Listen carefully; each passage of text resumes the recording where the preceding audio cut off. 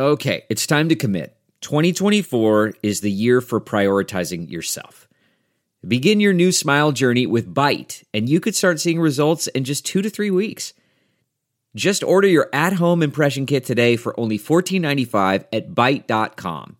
Byte clear liners are doctor-directed and delivered to your door.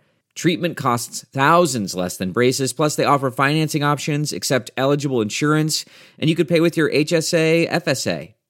Get 80% off your impression kit when you use code WONDERY at Byte.com. That's BYTE.com. Start your confidence journey today with Byte. This episode is brought to you by Philo. Do you love TV? Do you love saving money? Then Philo is your solution. Philo has shows, movies, and live TV for just $25 a month. You can even try it for free with their 7-day free trial. No contracts, no commitments, no hassles. Just a better way to watch TV. Never miss a minute of shows like the hit docuseries Where is Wendy Williams? Or classics such as Friends. If you can't get enough TV, then there's no better way to watch. Philo has more than 70 channels like BET, MTV, and AMC. And the best part? You can try it yourself with their 7-day free trial. Sign up today at philo.tv/poppods. That's philo.tv/POPPODS to get 50% off your first month. Hi, I'm Mark Striegel, host and producer of this show since 2005. On this episode, we're going to talk some rock, some metal, and anything else we feel like. We're also going to jam some tunes, have a drink, and share some honest opinions. Thanks for listening to the Talking Metal Podcast. Let's get things started. This is the Sean Baker Orchestra with Which Way to Radioland.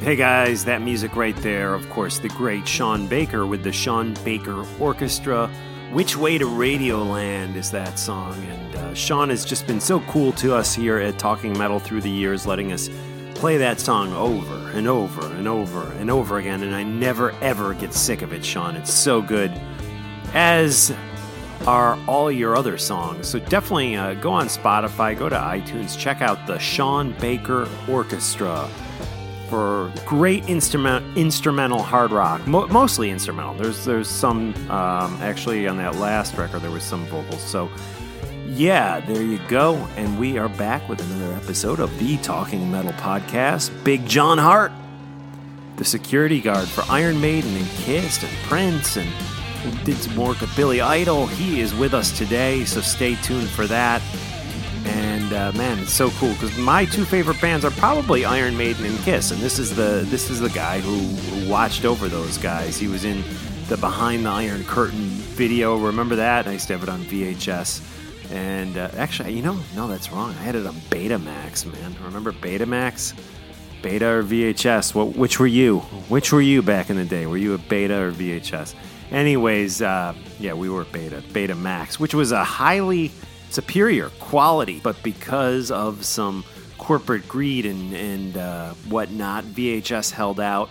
That was what they decided to go with and market more aggressively than the Betamax, hence causing the Betamax to definitely fold long before the VHS tape did. But anyways, yeah, I don't know how I got off on that. But Behind the Iron Curtain was an Iron Maiden little video thing that was released on Betamax and VHS, and it featured the band Behind the Iron Curtain touring the communist section of Europe, and it was great. And Big John Hart was in that. I think he closed the video. He said, "No more," and the door shuts. Yeah, good stuff. But he's also known for being in People magazine with Kiss and, all that type of stuff. A National Enquirer covering Gene Simmons' face and whatnot. He is the man. And I just wanted to apologize because John, I told you, Big John Hart, I told you that John Ostrowski, a.k.a. Astronomy, would be co-hosting this episode. We tried to make it work. We couldn't sync our schedules up. And I don't want to wait any longer. So I'm rushing this up right now. I'm recording this on Monday. We'll have this up on Tuesday. And the interview with John was done last week, I believe. I'm trying to remember. Was it the week before? No, I think it was last week. No, it was the week before. It was done probably going on 2 weeks ago at this point. So yeah, we got to get this up and support Big John Hart and his book that he is writing with the Pledge Music Pledge on Pledge Music. That's what I did. And just check out his sites. We're going to have all the links up to everything that he's got on social media and the fundraising and the website and all that. That'll be up on talkingmetal.com, talkingrock.net. So go check that out. And let's check out a new cover version of Dr. Love by Kiss right here on Talking Metal. This is Dan Lorenzo cranking it out here, doing the classic Kiss song, Dr. Love.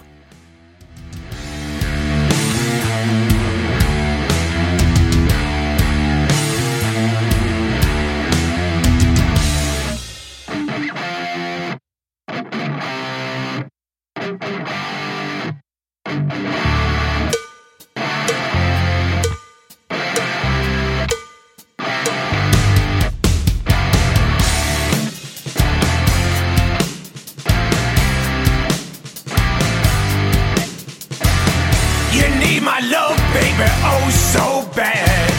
You're not the only one I've ever had. And if I say I want to set you free, don't you know you'll be in misery?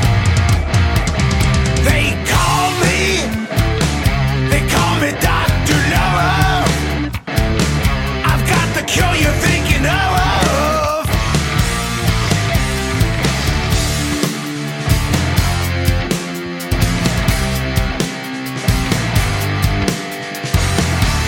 Even though I'm full of sin, in the end you'll let me in. You'll let me through, there's nothing you can do. love it, don't you know it's true? So baby, please get on your knees. There are no bills, there are no fees. Baby, I know what your problem is. The first step of the cure is a kiss. So call me, and call me Dr. Love. I've got the cure you're thinking of.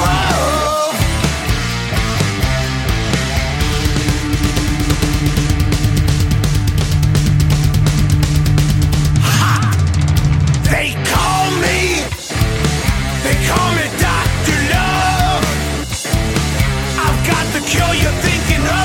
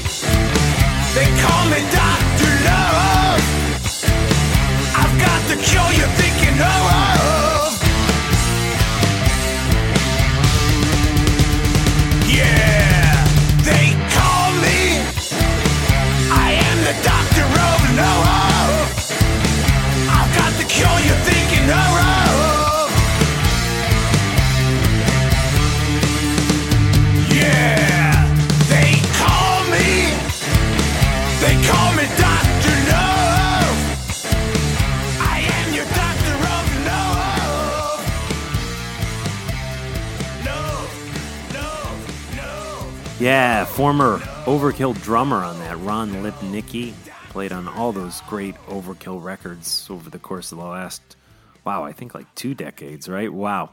So Ron Lipnicki, one of my favorite drummers, so good. I saw him at the Ace Frehley show recently in Englewood Cliffs, along with Dan, and those two guys, it's always good to reconnect with them. So that's their song, and, go to danlorenzo.net for more. So that's that, yeah. And now, without further ado, let's get into my interview with legendary bodyguard, Big John Hart, a little maiden to get us into this. This is The Trooper.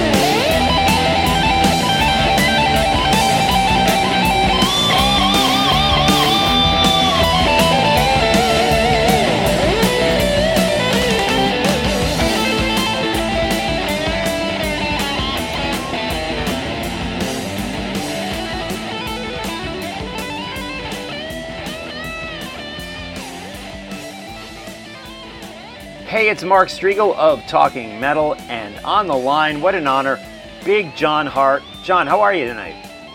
I'm good. How are you? Thanks for having me.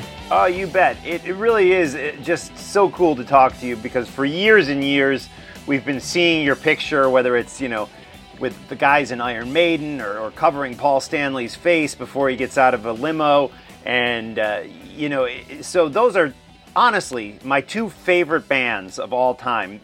Kiss was a band I discovered in my pre-teen years, and Maiden was the band of my teenage years. And you are the guy who was the protector of my idols. And I just wanted to talk to you about your amazing career and the book that you're writing about your life and your career. Why did you decide to write a book at this point? Well, my friend and business partner, Steve Altman, he'd been asking me for years to write a book, because we've been friends now for at least 30 years. And we did some work together with Iron Maiden, and that's how we became fast friends. But we'd sit around and, like friends do, drinking a beer and shooting the shit. Right. And I'd bring up these stories and recollections of being on the road with various people. And he said, "You need to write a book." And, it stuck on him, and he tried to get me to do this now for quite some time. And I finally had to relent after my last bout with my heart, because I no longer had excuses. The excuses used to be, I'm working, I don't have time. He came up to me after my open heart surgery and said, "Well, now you have the time. You can't go to work anymore." Right. So it prompted me to do it. And, other people have said similar things to me about that. So I said, why not? The fans, I know, seem to be interested. And, that's just a whole nother category for me. I get it and I don't get it with the fans. And, it's quite humbling. It's quite flattering.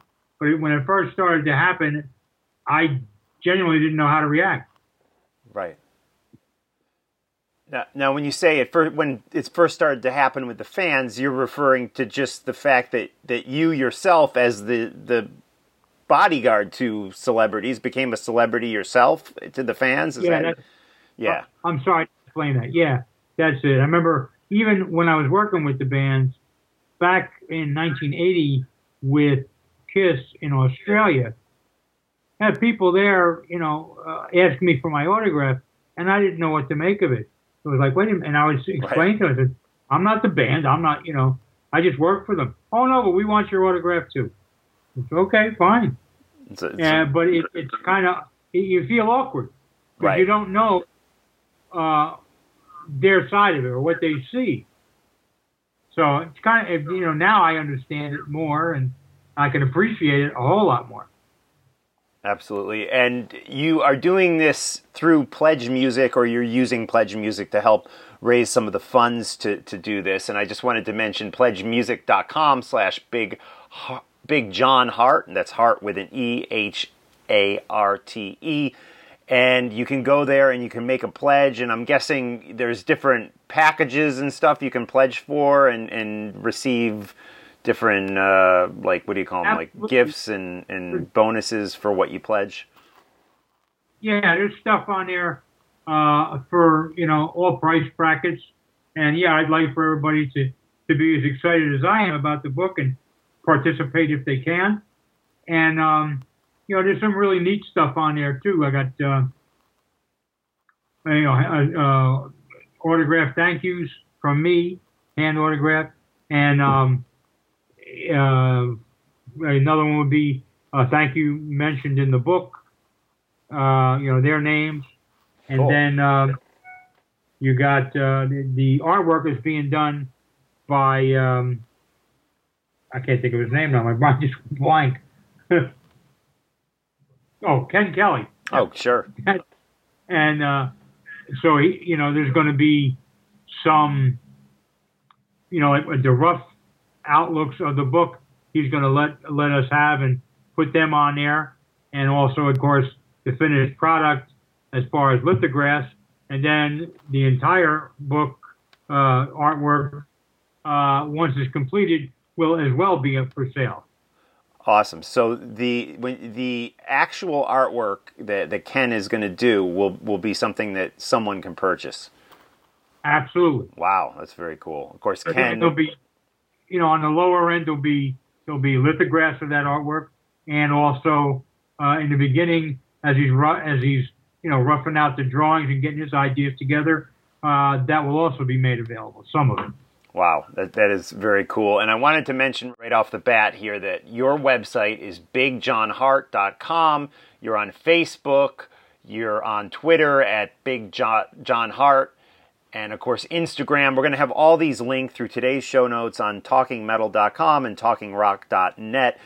And the book itself, John, what direction are you going to go with this book? I mean, we get some of these rock books that are real juicy and gossipy, and others that are, more, these are the facts, this is what happened. Do you have a style of writing you're going to go for with this? It'll be more along the that's the facts type situation. Right. The salaciousness stuff, that's all been out there already. To me, that's old news, and I don't find it very exciting either way. The book will be based upon my life, how I got into business, and things of that nature. Also, I've done a few of the KISS convention type things. Yes. And the question that I get asked the most is, what was it like to be on the road with these people? So I'm going to try to answer that as best as I can and give you the idea of what was like, the life that we led on the road.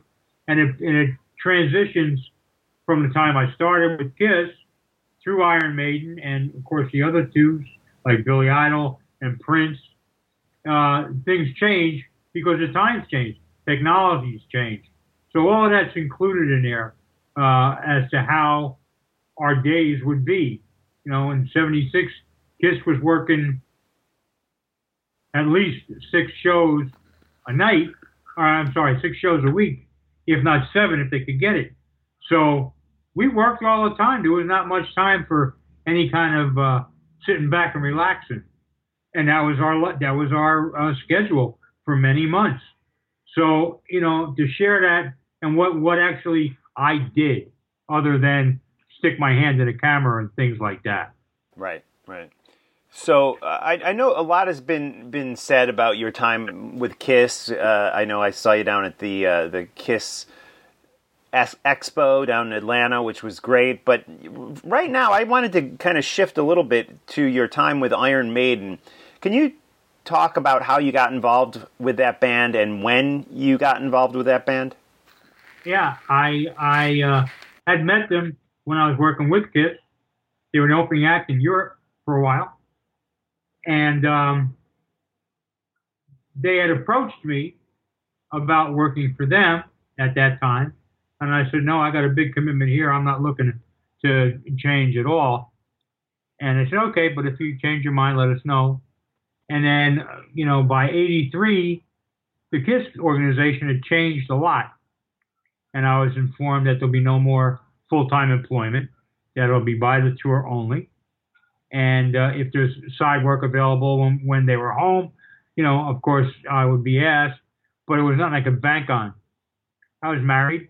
I, had a house and things like that. So when you have commitments, you have to make sure you get a paycheck all the time.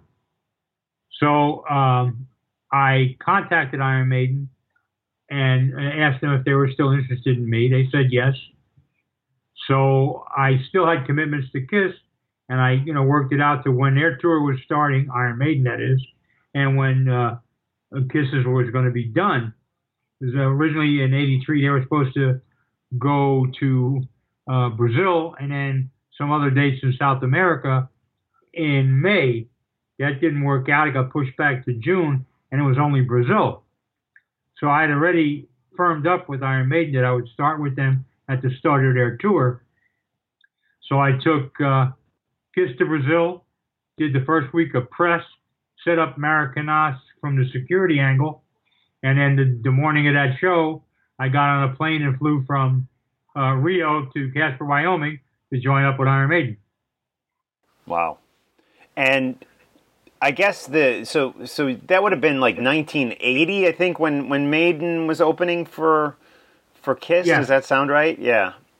And there's this story that's been told by Paul Di'Anno in his book, and also, I believe, by Iron Maiden in their official autobiography, where they talk about Gene Simmons showing up at one of the Kiss shows they were opening for Kiss at, wearing an Iron Maiden shirt, and they were all kind of impressed by that. Do you have any recollection, kind of a random question, but of Gene wearing an Iron Maiden shirt back on that tour? I don't recall that at all, and I would find that very well out of character. Really? Okay. Yeah. Yeah. Cool. And now he may have expressed an interest in the band, because he was always thinking about furthering his whole Dollars empire there, as far as picking up acts and things like that. So he may have had an interest in the band for sure. Right. As far as wearing Iron Maiden T-shirts, I would find that out of character for him, but it's not unthinkable. Right, especially if he was trying to impress them and wanted to work with them or something. Yeah, but Gene would just probably tell you that he wanted to talk to him. Yeah, it's just very Gene. true. Very true. So when you were with Iron Maiden, I guess by the time you joined up with them, you were saying 83. That was when Bruce Dickinson was well into the band at that point. What was the vibe with Iron Maiden as opposed to Kiss? Was it a more close knit band? Were they as open with you as maybe Kiss had been? What major differences and similarities did you see between the two bands? Similarities would be work ethics. They wanted to play. They'd play everywhere, anywhere that they could. Differences. They were a little more laid back, and of course, they didn't have the demands of no pictures. Right. There was something else that thought in my head. As far as camaraderie goes, they, in the beginning, Kiss, got along real well. These fellas seemed to as well, and they went through, obviously, changes. Paul Di'Anno was out, and Clive was out, and I met Bruce and Nico on that day when I arrived in Casper. So, personnel change. But it's still, there was a lot of similarities as far as when I joined Iron Maiden. It was like when I started with Kiss. They were on the rise. They were working towards getting way up there, and they succeeded.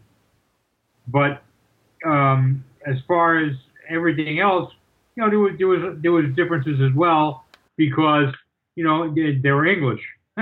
Getting used to English humor takes some time, right? And you have to put your ear to it, because I didn't understand them head times. But the first part of the tour, trying to master understanding what they were saying. Right on. And what about the type of fans that would approach the band? I'm sure sometimes you would have to, watch out, or maybe even get between fans who were approaching these bands. Was there a big difference between the Kiss fan and the Iron Maiden fan that you'd see? I don't think so. They all appeared to be, very much into the band, especially those who would come up and approach them, or be waiting outside the hotel or at the backstage door area. They were fans. I don't think they really wanted to hurt anybody. They might get a little overzealous, but it wasn't a maligning thing. They weren't being vicious. I just didn't see that. And the bands, both, were very receptive to that. Iron Maiden more so than Kiss because of the constraints of the makeup and pictures. But when they could, they would go out and talk to people. When they felt comfortable, they would. If they were in makeup, definitely. Iron Maiden, they made my job easy. Wow. in certain instances, because they were fan oriented. From playing the smaller places throughout Europe, they got used to being in pubs and stuff with the fans. So it didn't put them off at all to be, in the middle of 20 or 30 people and talking Iron Maiden's business.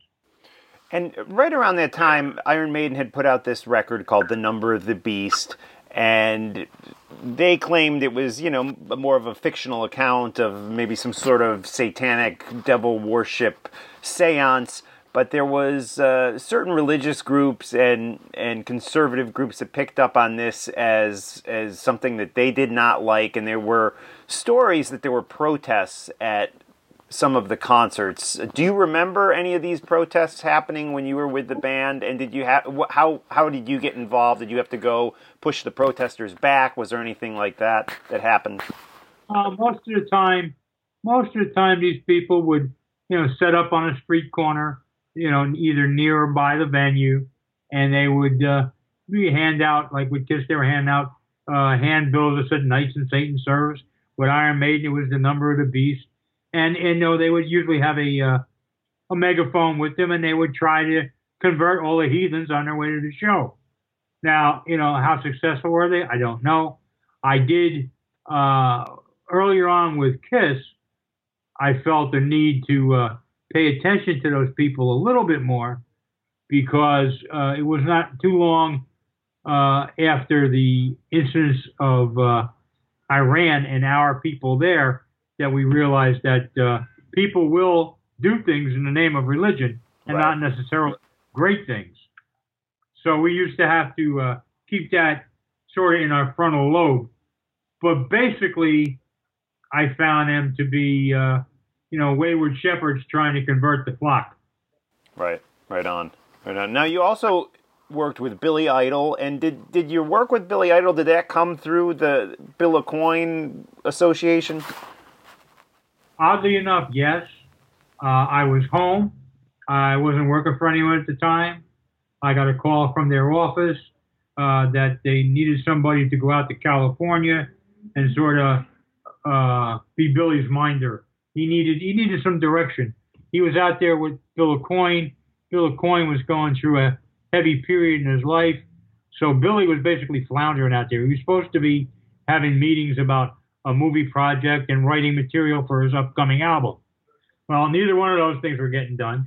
And Billy had befriended all the worst people in L.A. that he could. Wow. All the pariahs and the stuff that want to party on your dime. And, there's that in every crowd, in every city, though, but more so in L.A. It's more prominent. So I went out there, and basically my job description was to convince him that he should come home and, pick up where he left off, writing and so forth. So it took me about a month of working with him to get him to feel comfortable about everything. And I convinced him that, he'd probably be better off to go home, because you would spend less money, you're in more familiar surroundings, and you can get down to work. And that's what we did. And then I thought I was going to be done, but they kept me on for the duration of the album. And when it was over, then I was finished. Wow. And Prince is another just major name that you worked with. What year were you involved with Prince? 87, for about 3-4 months, maybe 5. It was the Love Sexy tour. Okay. I was hired to provide venue security, because they were going to Europe and doing outside venues, and they really wanted somebody just to care for that situation, which I did, and I had experience with it. So then when we finished Europe, we come back to the States, they asked me to stay on, and again in the same capacity. And I did, and then I took that all the way to when they were going to be leaving for Japan. Japan, I wasn't needed. I'd been to Japan a couple of times, but I knew that the Japanese, they provide you with the National Police Department and a whole bunch of other things. So there wasn't much room for me there. And plus, Prince, he had 9 bodyguards of his own, one including his brother. So he was, he was in good company. He wasn't at a loss or anything. Yeah, I saw that tour, Love Sexy, in Philadelphia. That was a great night. Let's talk about the book. How far along are you with the writing process at this point? Well, we're about halfway, I think. But then again, I don't know. We put a lot of things on paper. I did a bunch of interviews. I have a writer. His name is Tony Mann. So he's helping me get this together. So we got a bunch of stuff there. We've done some interviews with some of the people that I have worked with, some of the people that I worked for, some of the opening acts, some of those people, just to get their input on me and what they thought about the whole experience and, different things that they encountered with me that you probably wouldn't encounter with other people or on other tours. So I think it's going to be a good read. I think the fans are going to find it interesting. We've been putting together pictures from wherever I can find them, and my business partner, Steve Altman, can find them, that weren't released. Things, there's a lot of photo shoots that went on with Kiss and Iron Maiden that, the focus obviously is the band. But every now and then I wind up in a picture, so that is not used. So I'm looking to find them so that there's an array of different looks for the fan to see. Gotcha, cool. And was there training that was involved to be a bodyguard? Like, how do you become a bodyguard? I know it's probably a long answer, but the short version, how do you become a bodyguard? I'll try to shorten it up. In the early 70s, I was in a rock band like everybody else that was in my neighborhood. And, I got a taste of the notoriety thing or the fun of it. And then, of course, you guys decided to go to college, so we broke up that band. And I decided at that point that I wanted to work in the industry because I had a better shot at doing that than becoming a successful bandmate. So I started searching out ways to get involved. I was on a ticket line in '72 for an outdoor venue. Fella hired me. There was a fight outside, and I was instrumental in breaking that up. Okay. So they approached me for a job. So I got to work security at that venue. They also had another venue in Passaic, New Jersey called the Capitol Theater. I started working there through the same people. And then from there, it blossomed out to, well, what am I going to do? How am I going to find my niche? And I would work everything. I'd work as a stagehand. I learned how to run spotlights. I did some band work. I worked for Studio Instrumentals in New York. Learned how to, different things about instruments and some lighting and sound. So I had a fairly well-rounded understanding of what's going on. And then the fellow who had hired me for the security venue went to work for Kiss, and he knew that I had expressed a desire to go on the road. And he, in turn, called me when Kiss wanted to add to their personnel, and that's how I wound up there. Wow. And from there, you just sort of, there was no training manuals. It was all new territory because we weren't strict security like for the president or a congressman or even the mayor, I guess the police department. We had to have a little flexibility, but yet due to jobs or tasks that were put before us. So there was a learning curve about a lot of that stuff. There wasn't, when I started in the industry, there was no such thing as a stick-on backstage pass. That technology hadn't caught up to us then. I remember doing shows at Madison Square Garden for the Dylan and Band tour in 1974, and we used like little cans tour 74 in different colors. We had one color for each night. Right. So all these things started to be developed and come about and find the best areas, the best things that are going to work. And of course, somebody got the idea of the backstage pass. They had started using just like paper handouts. Would have the logo of the promoter on there or the building you're playing, and then there'd be a space to write in the act and the date. So that escalated into the sticky material once that was available. Then the band started taking over that responsibility, so you had more control of who's getting access to your acts while you're at the venue. And then, of course, the hard passes for touring personnel and things like that all developed along this time. And, part of my job was I was involved in all of that. I was the one who made every Kiss pass. Every hand, every stick on and every a hard pass was made by me. Very cool. Do you hear much from the guys in KISS, from the original 4 members, Gene, Paul, Peter? I keep in touch with them on a fairly regular basis, not a strict regular basis. Right. And they are going to be in the book, some of them, and Iron Maiden as well. You know, I keep in touch with a couple of them fellows. One of them lives down here, not too far from me, and you know, I see them when they're in town, and because they're always all over the place. Iron Maiden, they're never one place too long. Right. And especially when they're not working, then they go even further. But you know, every now and then I'll get a phone call from somebody like Steve Harris. You know, we'll catch up a little bit, and it's nice. You know. Billy Idol, not so much, and Prince, well, of course, that's not going to happen. That's not going to happen, unfortunately. Yeah. Well, John, it's been a pleasure talking to you, and I really encourage all the Talking Metal listeners to get involved with this book. And I mean, you can really get involved. Like you said, you can even get a special thanks inside the book. There's all sorts of great perks, I guess you'd call them, that you can get. You can even have a sit-down coffee date with Big John Hart himself. There's all sorts of stuff. We're going to have it linked through today's show notes on talkingmetal.com, talkingrock.net, and I will definitely be heading over to the Pledge Music page to make my own pledge for the book. And I really appreciate the time you've spent with us here today, and I can't wait for the book. Well, thank you very much. Thank you for having me. I appreciate the support you just mentioned, and we'll talk to you again in the not-too-distant future, I hope. I hope so, John. Thank you very much.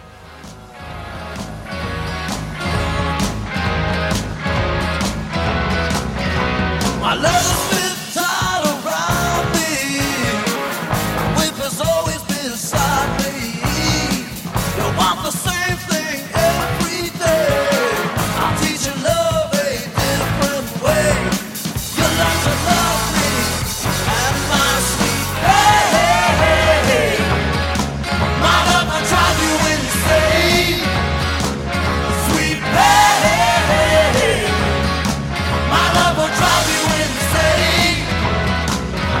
And pain has got its reason.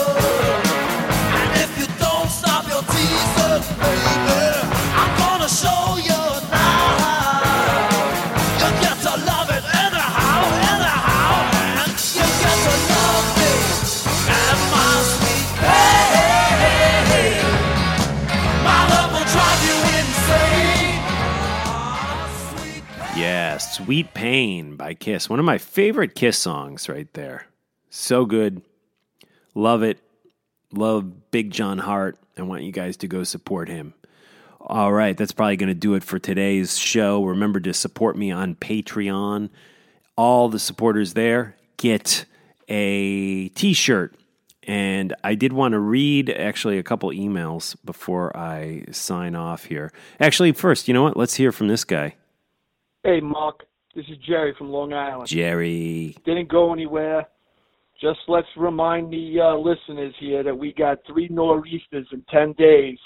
I've been dealing with snow, wind, rain, floods, 3 different airport delays. Ran into Spike Lee at JFK. Crazy, crazy weather here. But I'm still here. And the pre-Saxon show is this Saturday, St. Paddy's Day, the Coliseum on Long Island. And I want you to play Sniper from Saxon and Rising from Ruins from Judas Priest. It's going to be a killer fucking night. See you, Mark. Jerry, thank you. And yeah, man, another snowstorm on the way, right? Wow, it's supposed to hit tomorrow, I guess. Anyways. Damn. Priest tonight for me, dude. Can't wait to see the great Priest, who I know you saw out in Long Island. And I know you requested 2 songs there. Let's, you know what? Let's hit the Saxon one, and I'll try to get that Priest one on for you in the future. Here we go.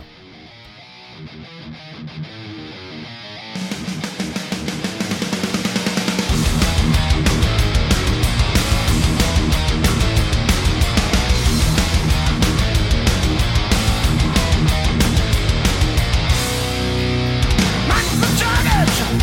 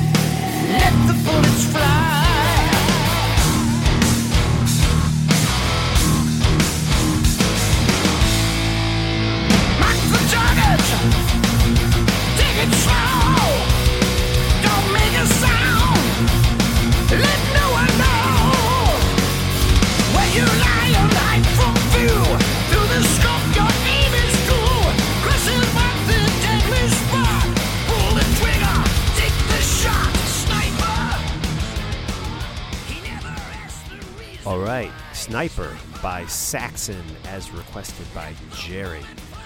Thanks for checking in, Jerry. Here's an email. Hey, Mark. I'm proud to support you on Patreon. For the t-shirt, I'm an extra large, and he gives his address out, which is in Lawrenceville, New Jersey. I'm proud to represent the show and get you some more listeners.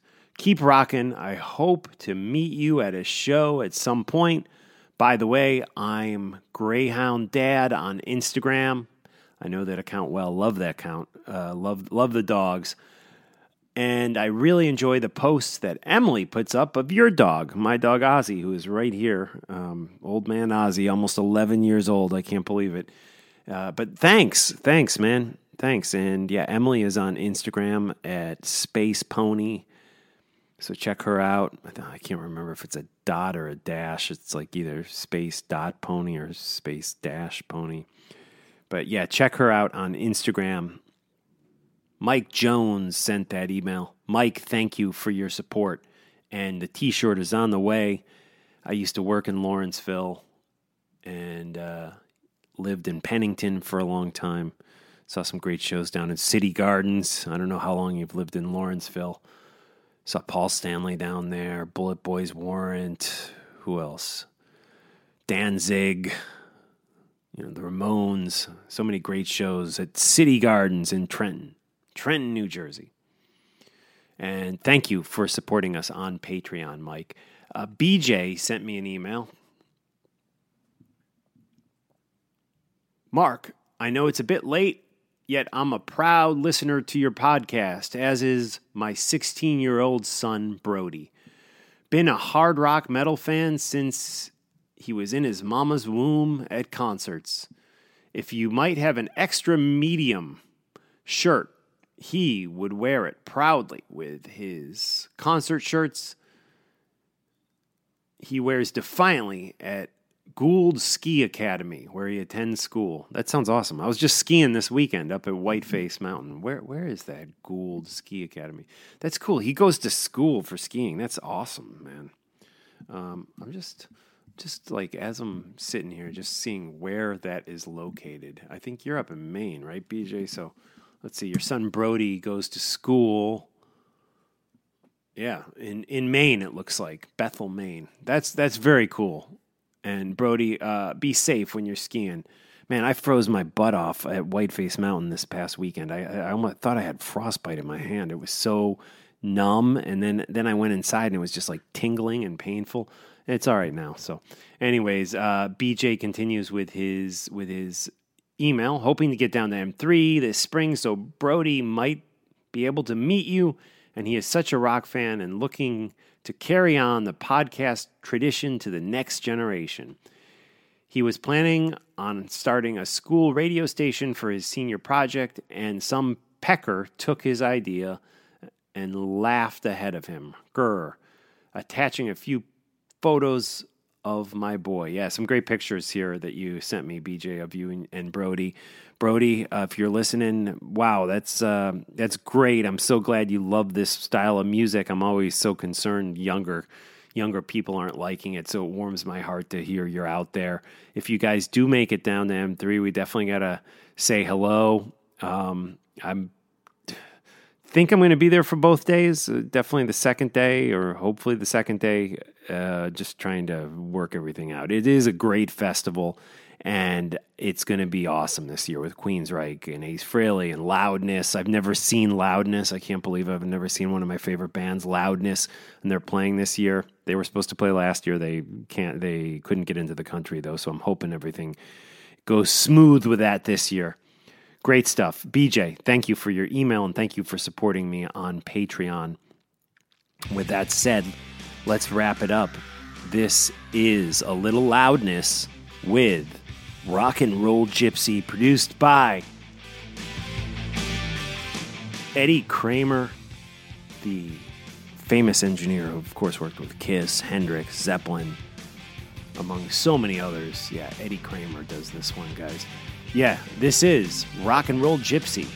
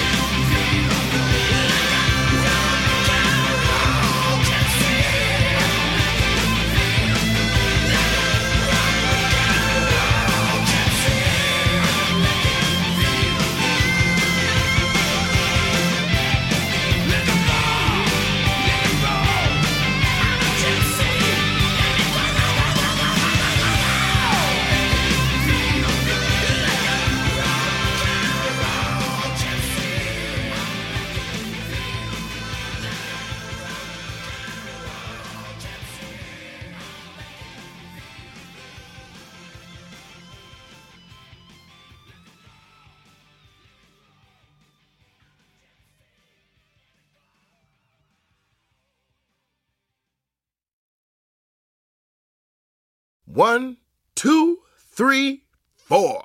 Those are numbers. But you already knew that. If you want to know what number you're going to pay each month for your car, use Kelley Blue Book My Wallet on AutoTrader. They're really good at numbers. AutoTrader. You know how to book flights and hotels. All you're missing is a tool to plan the travel experiences you'll have once you arrive.